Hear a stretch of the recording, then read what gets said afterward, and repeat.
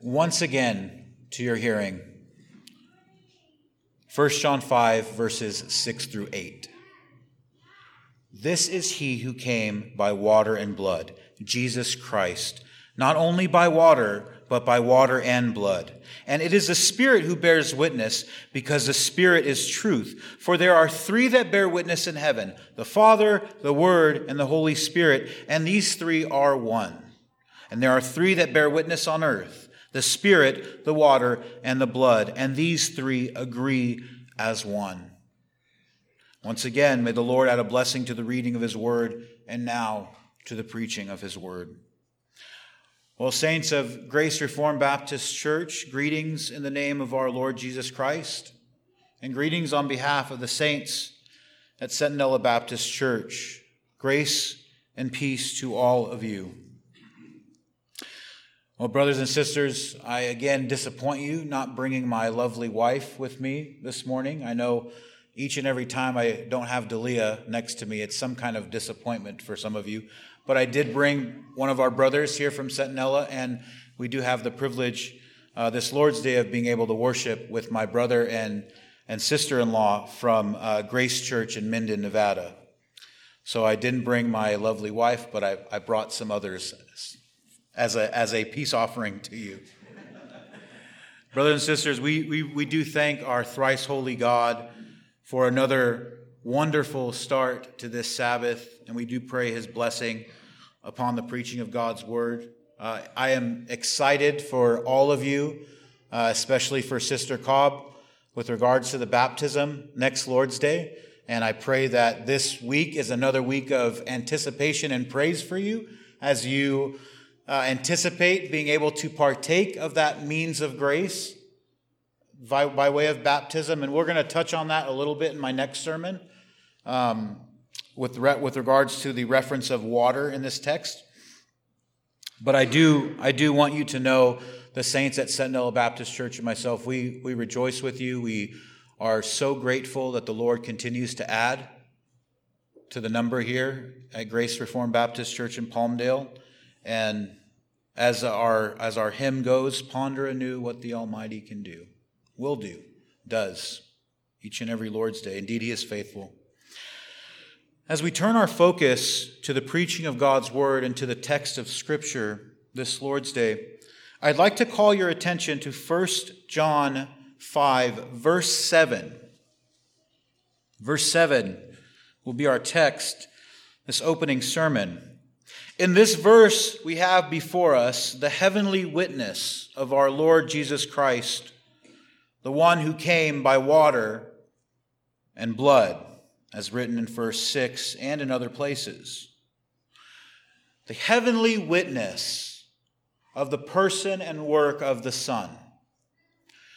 Certainly, when you consider heaven, the realities of heaven, the saints in glory, that great cloud of witnesses that the Apostle Paul speaks of in his message to the Hebrews, and subsequently the elect angels that we mysteriously consider by way of our confessional doctrines and the Scriptures, we may conclude that the saints in glory and the elect angels bear witness to the saving work of the Lord Jesus Christ. But the heavenly testimony we find here in verse 7 is that of the Blessed Trinity, Father, Son, and Spirit, God in three persons, perfect in unity, testifying to the blessed work of the incarnate Son. This is the testimony of God. This is your testimony. This is my testimony. This is the testimony of God. We will consider the three that bear witness under the sermon titled this morning, The Heavenly Witness of Our Lord Jesus Christ. Indeed, while there are three that bear witness, this witness is the same throughout. This message of the glorious gospel never changes, the witness never changes, nor does God's glorious plan of redemption. In this sermon, We will look at the Father's witness of his Son, the Son's witness concerning himself, and lastly, the Spirit's witness of the Son. And as we flesh out these supporting points, the text I really want us to consider and keep coming back to in order to better understand verse 7 is Matthew 3, namely the baptism of our Lord Jesus Christ. I believe the baptism of our Lord Jesus Christ sufficiently shows this heavenly witness mentioned by the beloved apostle in verse 7. And an old theologian once taught me to interpret Scripture in light of Scripture and to seek to understand a more difficult text by surveying those less difficult. And that old theologian is your pastor, by the way, just for reference. Without further introduction, let's go ahead and jump into the exposition. Our opening point, the Father's witness of his Son. The Father's witness of his Son. The first witness, properly speaking, is the Father's witness of his Son. Our Father who art in heaven is the Father of all creation, the Father of our Lord Jesus Christ, and the Father of all those who are found in him. As our Father in heaven bears witness to his own creation and the new creation of those who are in Christ, he also bears witness to the person and work of his beloved Son, in whom he is well pleased. In both the baptism as well as the transfiguration in Mount Tabor, this witness of the Father is an audible witness. It's an audible witness. It's a vocal witness. One that is heard from heaven, as it were. Hear once again the word of the Lord. Then Jesus came from Galilee to John at the Jordan to be baptized by him. And John tried to prevent him, saying, I need to be baptized by you, and you are coming to me? But Jesus answered and said to him, Permit it to be so now, for thus it is fitting for us to fulfill all righteousness. Then he allowed him. When he had been baptized, Jesus came up immediately from the water, and behold, the heavens were opened to him, and he saw the Spirit of God descending like a dove and alighting upon him. Hear this, verse 17 of the 3rd chapter of Matthew's gospel account. And suddenly a voice came from heaven saying, This is my beloved Son, in whom I am well pleased. The voice that came from heaven is the voice of the Father. This is my beloved Son, in whom I am well pleased. There is much to learn when considering and meditating on the baptism of our Lord Jesus Christ. Yet this morning, our focus really, at least with this first point, needs to be on verse 17. How do these words bear witness to the one who is very God, very man? This certainly is the question we must ask this morning. Well, first, the Father testifies to the identity of the Son.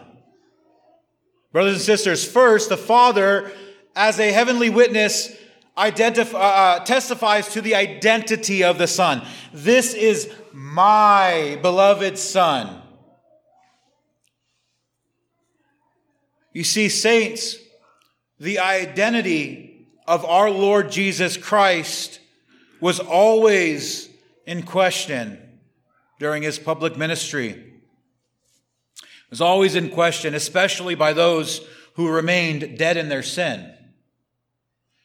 The Pharisees, for example, When you read the gospel accounts, one has to conclude that the Pharisees hated Jesus, absolutely hated him, called him every name under the sun: mere man, false prophet. John 9, he's called a false prophet, clearly. A sinner. It is offensive to call the Lord Jesus Christ a sinner, as he was without sin, as he is without sin. And even accused him of some of the most heinous transgressions of the law. Did they not? Was he not accused of blaspheming God? Did they not attribute the miracles he performed to Satan? And his disciples were accused in a similar manner. This was all a rejection of his identity.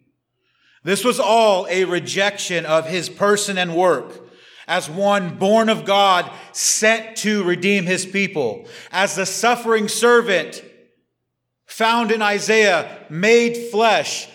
This was all a rejection of that. And brothers and sisters, the identity of our Lord Jesus Christ remains rejected and in question by those who just took the mantle of the Pharisees, such as the Muslims or the Russellites. We continue to have a plethora of world religions that are fixed on denying God the Son and the identity affirmed by the Father. And likewise, we continue to see sinners perish in their sin. This is, according to the Holy Scriptures, the consequence of denying the testimony of God. It's the consequence of denying the testimony of God. As it is written, who is a liar? It is whoever denies that Jesus is the Christ. The beloved apostle has already mentioned that in the 2nd chapter. Or again, in another place, and this is said by our Lord Jesus Christ to his disciples: if anyone is ashamed of me and my words, of him the Son of Man will be ashamed when he comes in his own glory. This is one reason St. Peter was asked, who do you say I am? We need to know, brothers and sisters, the truth concerning the testimony of the Son. And that testimony is plain. He is the Lamb of God who takes away the sin of the world. That is the testimony. In him there is eternal life. He is the one sent by the Father. He is the only begotten Son of God. And the cost of denying him is severe. To reject eternal life in him is to embrace the holy and just wrath of God due unto sin that awaits every single image bearer of God that will spurn the Son of Glory. Every man and woman on earth that rejects the free offer of God's grace will receive this just judgment. The judgment of eternal torment in a place where there is weeping and gnashing of teeth, in a place where the thirst of man will never be quenched, in a place where comfort will never be offered. Hell awaits those who deny the testimony of his Son, like the Pharisees, like the Muslims, like the Russellites, and so on. Therefore, we heed the words of his Father. Consider this heavenly testimony, that this Jesus is the beloved Son, that he is the one in whom our Father is well pleased. And if you believe in him, if you trust in him, you will be saved. That is the testimony. It begins with his identity, who he is. And the second answer to this question of how these words in the baptism of our Lord Jesus Christ bear witness comes by way of obedience. He is the Son. He is the obedient Son. The one that will suffer and die, not for himself, but for you and I. He is the one in whom the Father is well pleased. The Lord Jesus made himself known through various ways. One of those ways is his obedience as the incarnate Son. The Father says, "This is my beloved Son, in whom I am well pleased." He is pleased in his Son. Much can be said here, beloved. We may spend the rest of the Lord's Day, and not just this sermon, every hour on this Sabbath, discussing the glories of the obedience of Christ. He's pleased in the Son for several reasons. He is pleased as his Son is obedient to every one of his commands. It is not coincidence. He states this at the baptism of our Lord Jesus Christ, who is being baptized to fulfill all righteousness. This is my Son in whom I am well pleased. Look at his obedience for you. You need to baptize him, John, because he's being obedient. Yes, first and foremost for me as his Father who art in heaven, but his obedience is unto you, is unto your life. This pleased the Father, as it is the plan of redemption, that glorious plan of redemption at work in time and space. He is pleased with his Son, as his Son humbled himself before his Father in heaven. Jesus is not only the servant, the obedient servant, he is the humble servant, as we see in Philippians and other places in Scripture. It pleased the Father as his Son is a humble Son. He is pleased at the baptism of our Lord Jesus Christ, because the baptism of Christ speaks to his work as mediator, the only mediator between God and man. The Father is well pleased with the Son, as the Son's work is to bring many sons and daughters into reconciliation with God, into glory. And the baptism of his beloved Son is all a part of that gospel plan. And let's just get the elephant out of the room. He is pleased with his Son as he has always been pleased with his Son. He's always been pleased with Jesus. He's always been, the Father and I are one. There was never,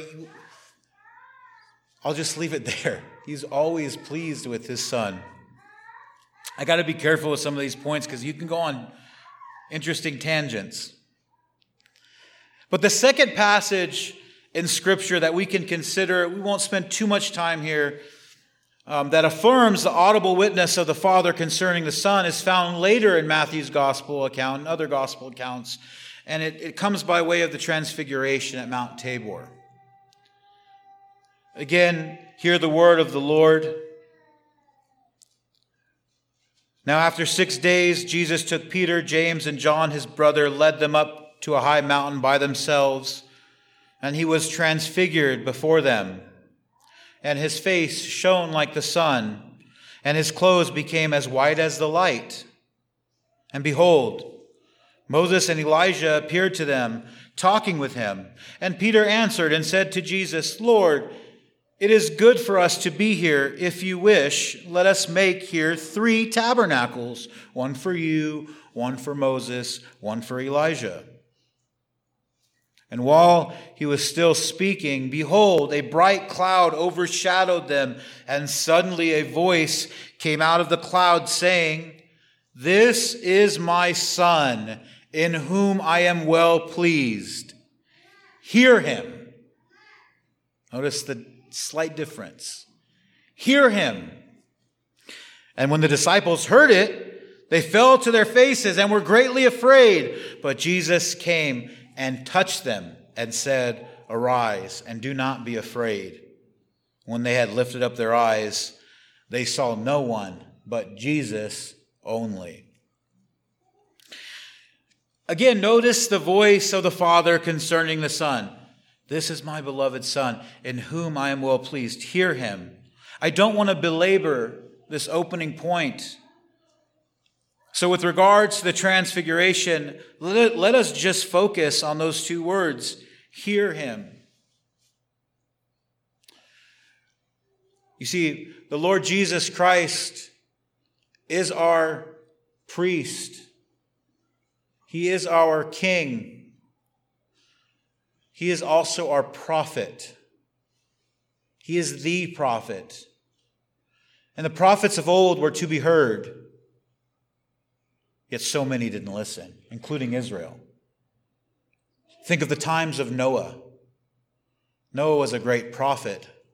Noah was a voice of reason for the image bearers of God on earth, and went to preach.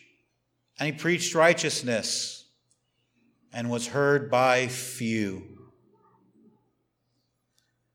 The Father bearing testimony of the words of his Son. The times of old are done. In this new economy, I now speak through my Son. Hear him. Listen to him. Heed his words. His words are my words. He is speaking to you the word of God as one who is a prophet of God, the prophet of God. He is the one that would bring the words, that does bring the words of hope to Israel. Hear these words. This is the first witness. The second is like it. Our second point this morning. The Son's witness concerning himself.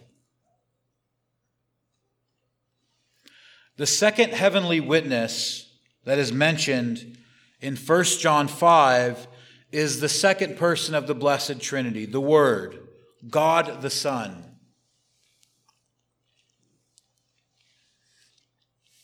He is a witness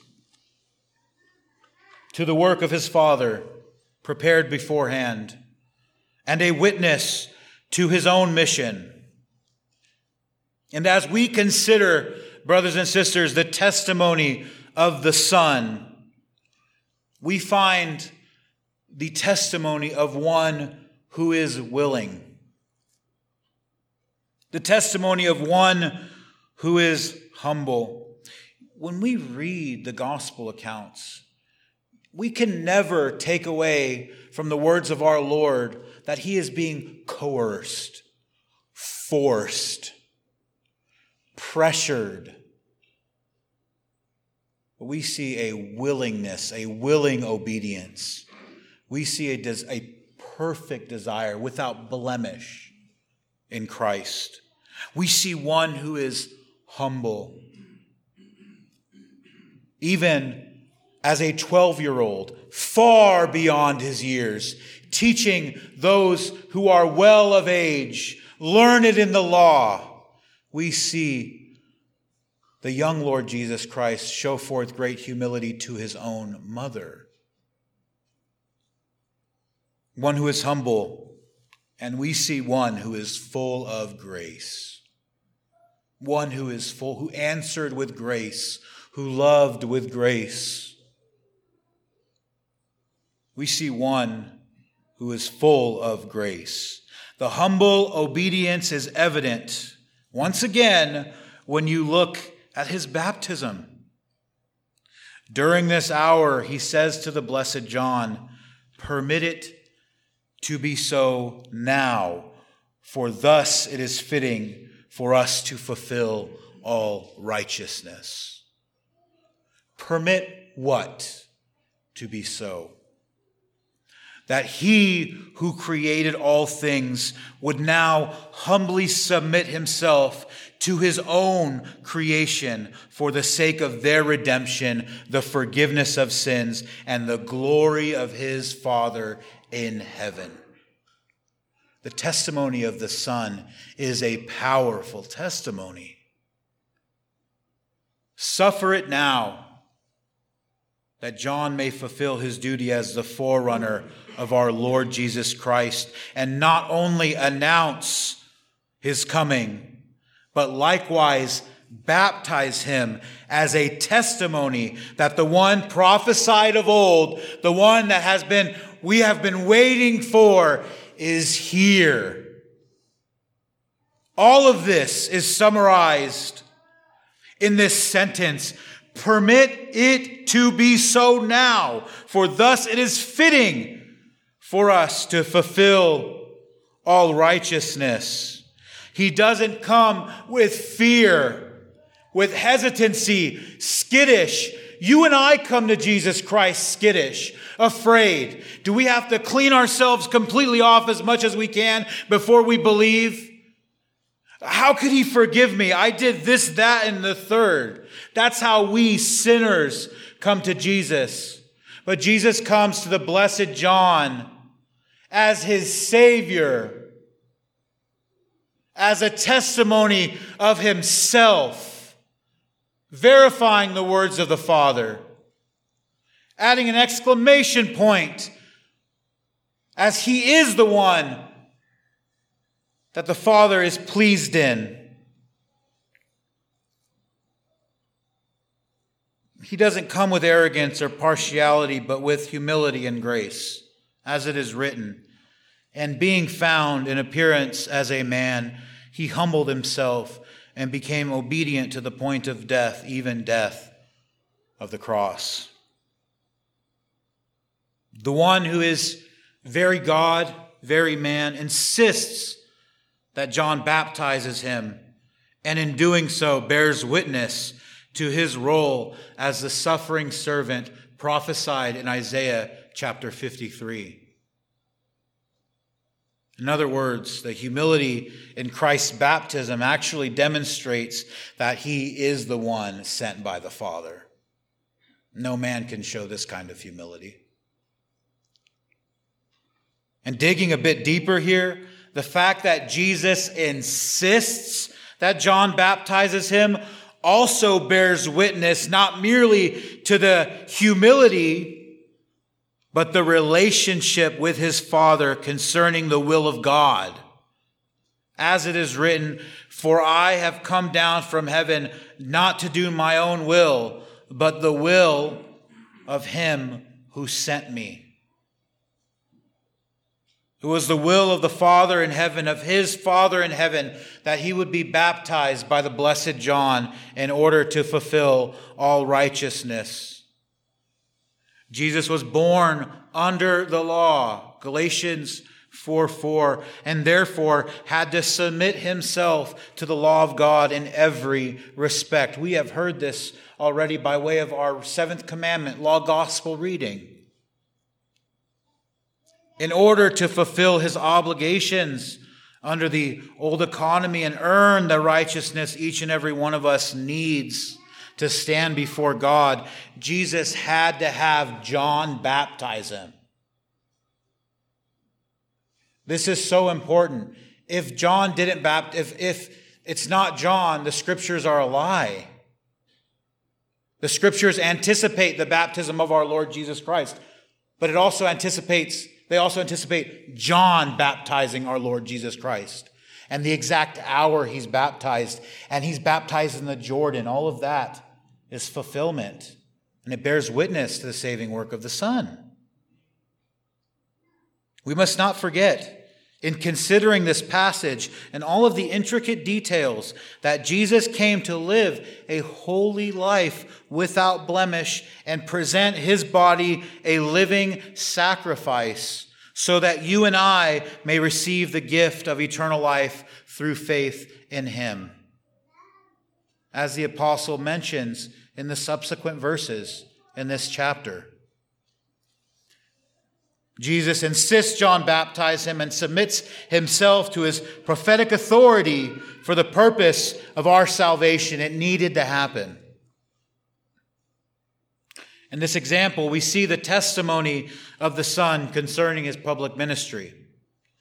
Likewise, in the example of the transfiguration of our Lord, we see the testimony of the Son concerning his ministry as the mediator, as the prophet, as the king. Again, when we consider the transfiguration, like the baptism of our Lord Jesus Christ, much can be said. But I just want to call your attention to the response of our Savior after hearing the testimony of his Father in heaven there at Mount Tabor. Listen to what he says. And again, when the disciples heard it, they fell to their faces and were greatly afraid. But Jesus, I'm going to tell you something right now. When you're reading the Bible, when you're reading the New Testament, and you read the words, but God, or but Jesus, go ahead and take a big sigh of relief. Okay? Martin Lloyd-Jones, I believe it's in his commentary on Romans, says there are no two sweeter words in the entirety of the Bible than but God, quoting Romans 3:23. That breath of fresh air. Look at the breath of fresh air here. I'll read it one more time. And when the disciples heard it, they fell to their faces and were greatly afraid. But Jesus came and touched them and said, "Arise and do not be afraid." When they had lifted up their eyes, they saw no one but Jesus only. What comes after the but God there, or the but Jesus here? Well, comfort, relief, sufficiency. They looked and saw Jesus only. Well, why is that important? Because we only need Jesus. Because we don't need anything else. There wasn't, a box of Kleenex may have been helpful. They were probably tearing up, perhaps. That could have been helpful. Maybe a reality check, grabbing the sand. Okay, we're still on earth. That could have been helpful. But all they needed was their Lord, and that's all they got. Sufficient. What does this have to do with our sermon, the text this morning? It's very simple. This shows the testimony of the Son. He is their comfort. He is peace. He is peace. He is comfort. He is sufficient. The response of the disciples show this. His shepherding, his pastoral care shows this. The focus of the ministry, the law, the prophets, everything the world was concerned about at that time, gone. It's all about Jesus. The law and the prophets, they're summed up in Christ. We understand them through Christ. Not just the law, not just the prophets, but all of the fulfillment in the old economy. Summed up in Christ. Much still to come. His return, etc. When they lifted up their eyes, they saw no one but Christ, as that's all they needed. What a powerful testimony. Let us now move to our closing point with regards to this testimony. And I like that we're closing with this point, because I'm going to preach the next verse in an hour or so, and we're going to start with this point as well, as like a chain, as it were. But the Spirit's witness concerning the Son.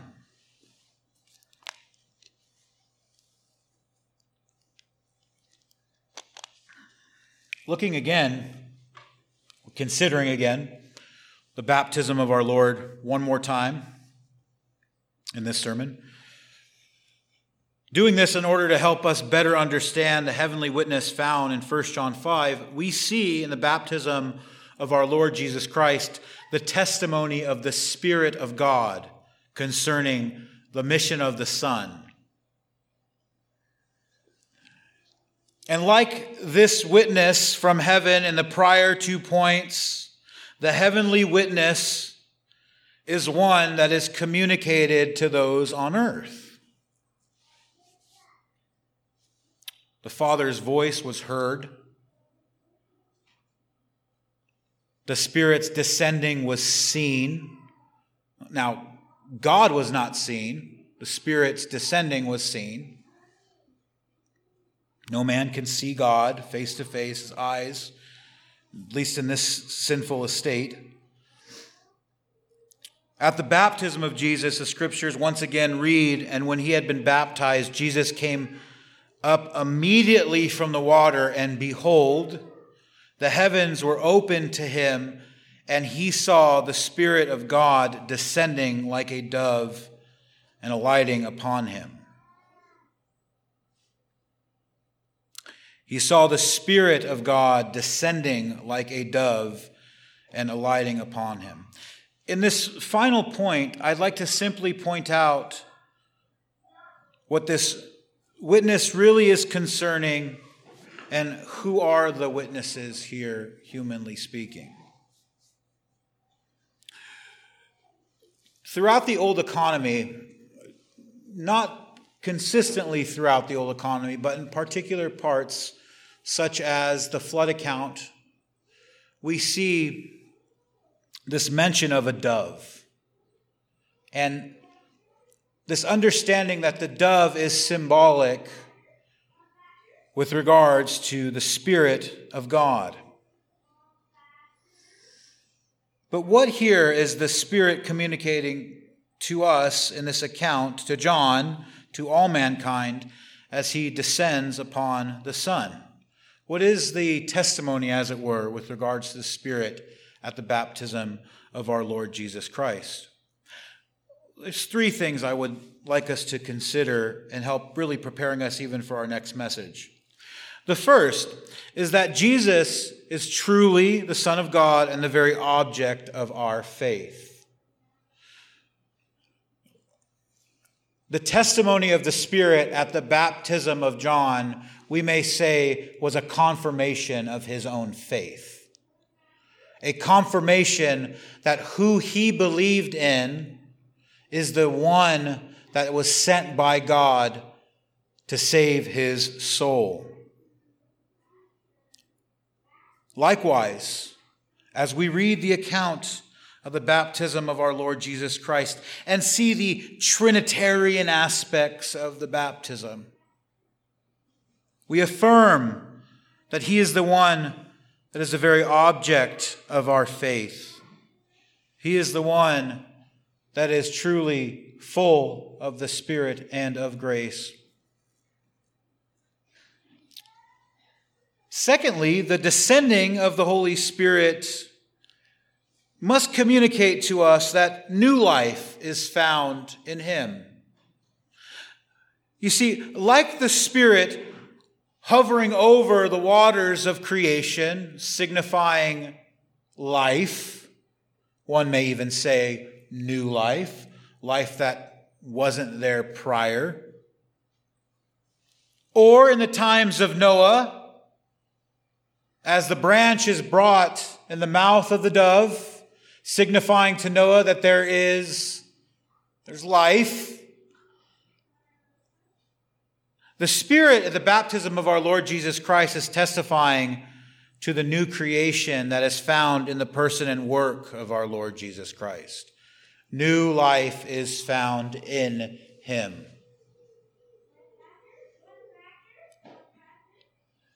And then thirdly, the descending in the shape of the dove signifies the qualities that are communicated, which are, as one theologian writes, simplicity, meekness, love, and also of the dove-like innocence, humility, and affection of Christ on whom he lighted. It shows the relationship between the Son and the Spirit and its perfection. It's amazing Spirit-shown testimony. as we see the dove, as we read the dove descending upon our Lord at baptism. And who are the witnesses? Well, surely it's the one who baptized him.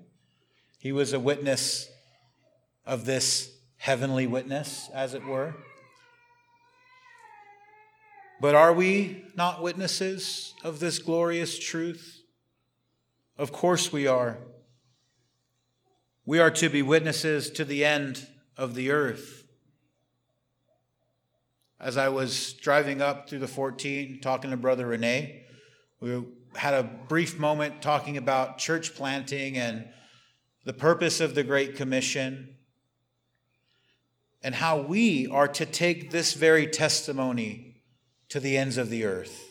And I'm not advocating that all of you start going to Chile and Alaska and going to preach the gospel. It needs to be done orderly. That's why we have church planters. That's why we pray for brothers. That's why we send out missionaries and support them, so on and so forth. But the message, the reason for this is the testimony of Christ, that there is eternal life in him. And we are the witnesses. We are the witnesses of something that occurred some 2,000 years ago.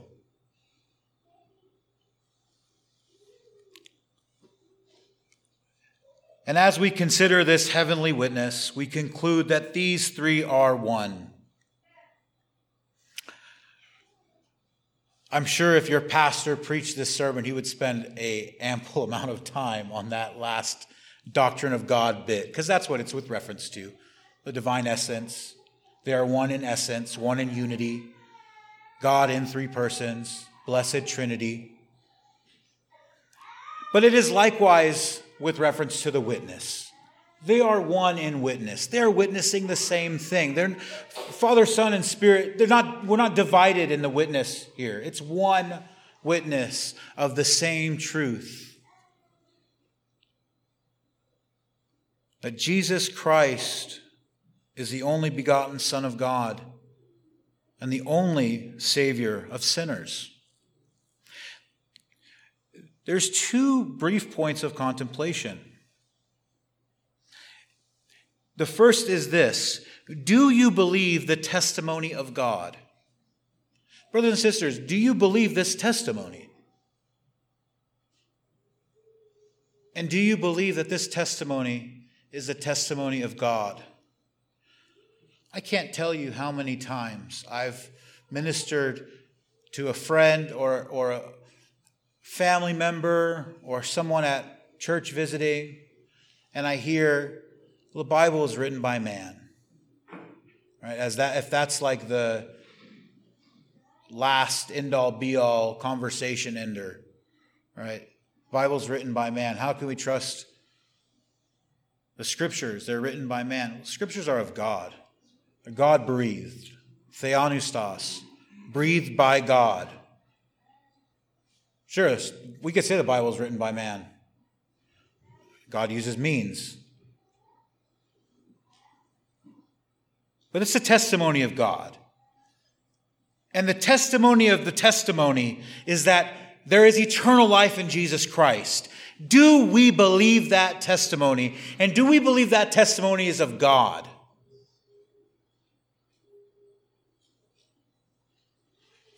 And the second contemplation is like it. Have you counted the cost of discipleship? Because if we believe this testimony, it means something. You see, the demons believe and tremble. Okay? Congregation, many affirm this Christ and this testimony being of God, and would rather starve than come. Let us both consider the testimony of this heavenly witness concerning the Son, and let us consider what it means to affirm that Jesus Christ is the Son of God to the glory of God. Let's pray. Our Father in heaven, we thank you for your grace and for your mercy. We thank you for our Lord Jesus Christ. We thank you for the heavenly witness concerning him. We pray that you would continue to work in and through us for your glories. In Christ's name we pray. Amen.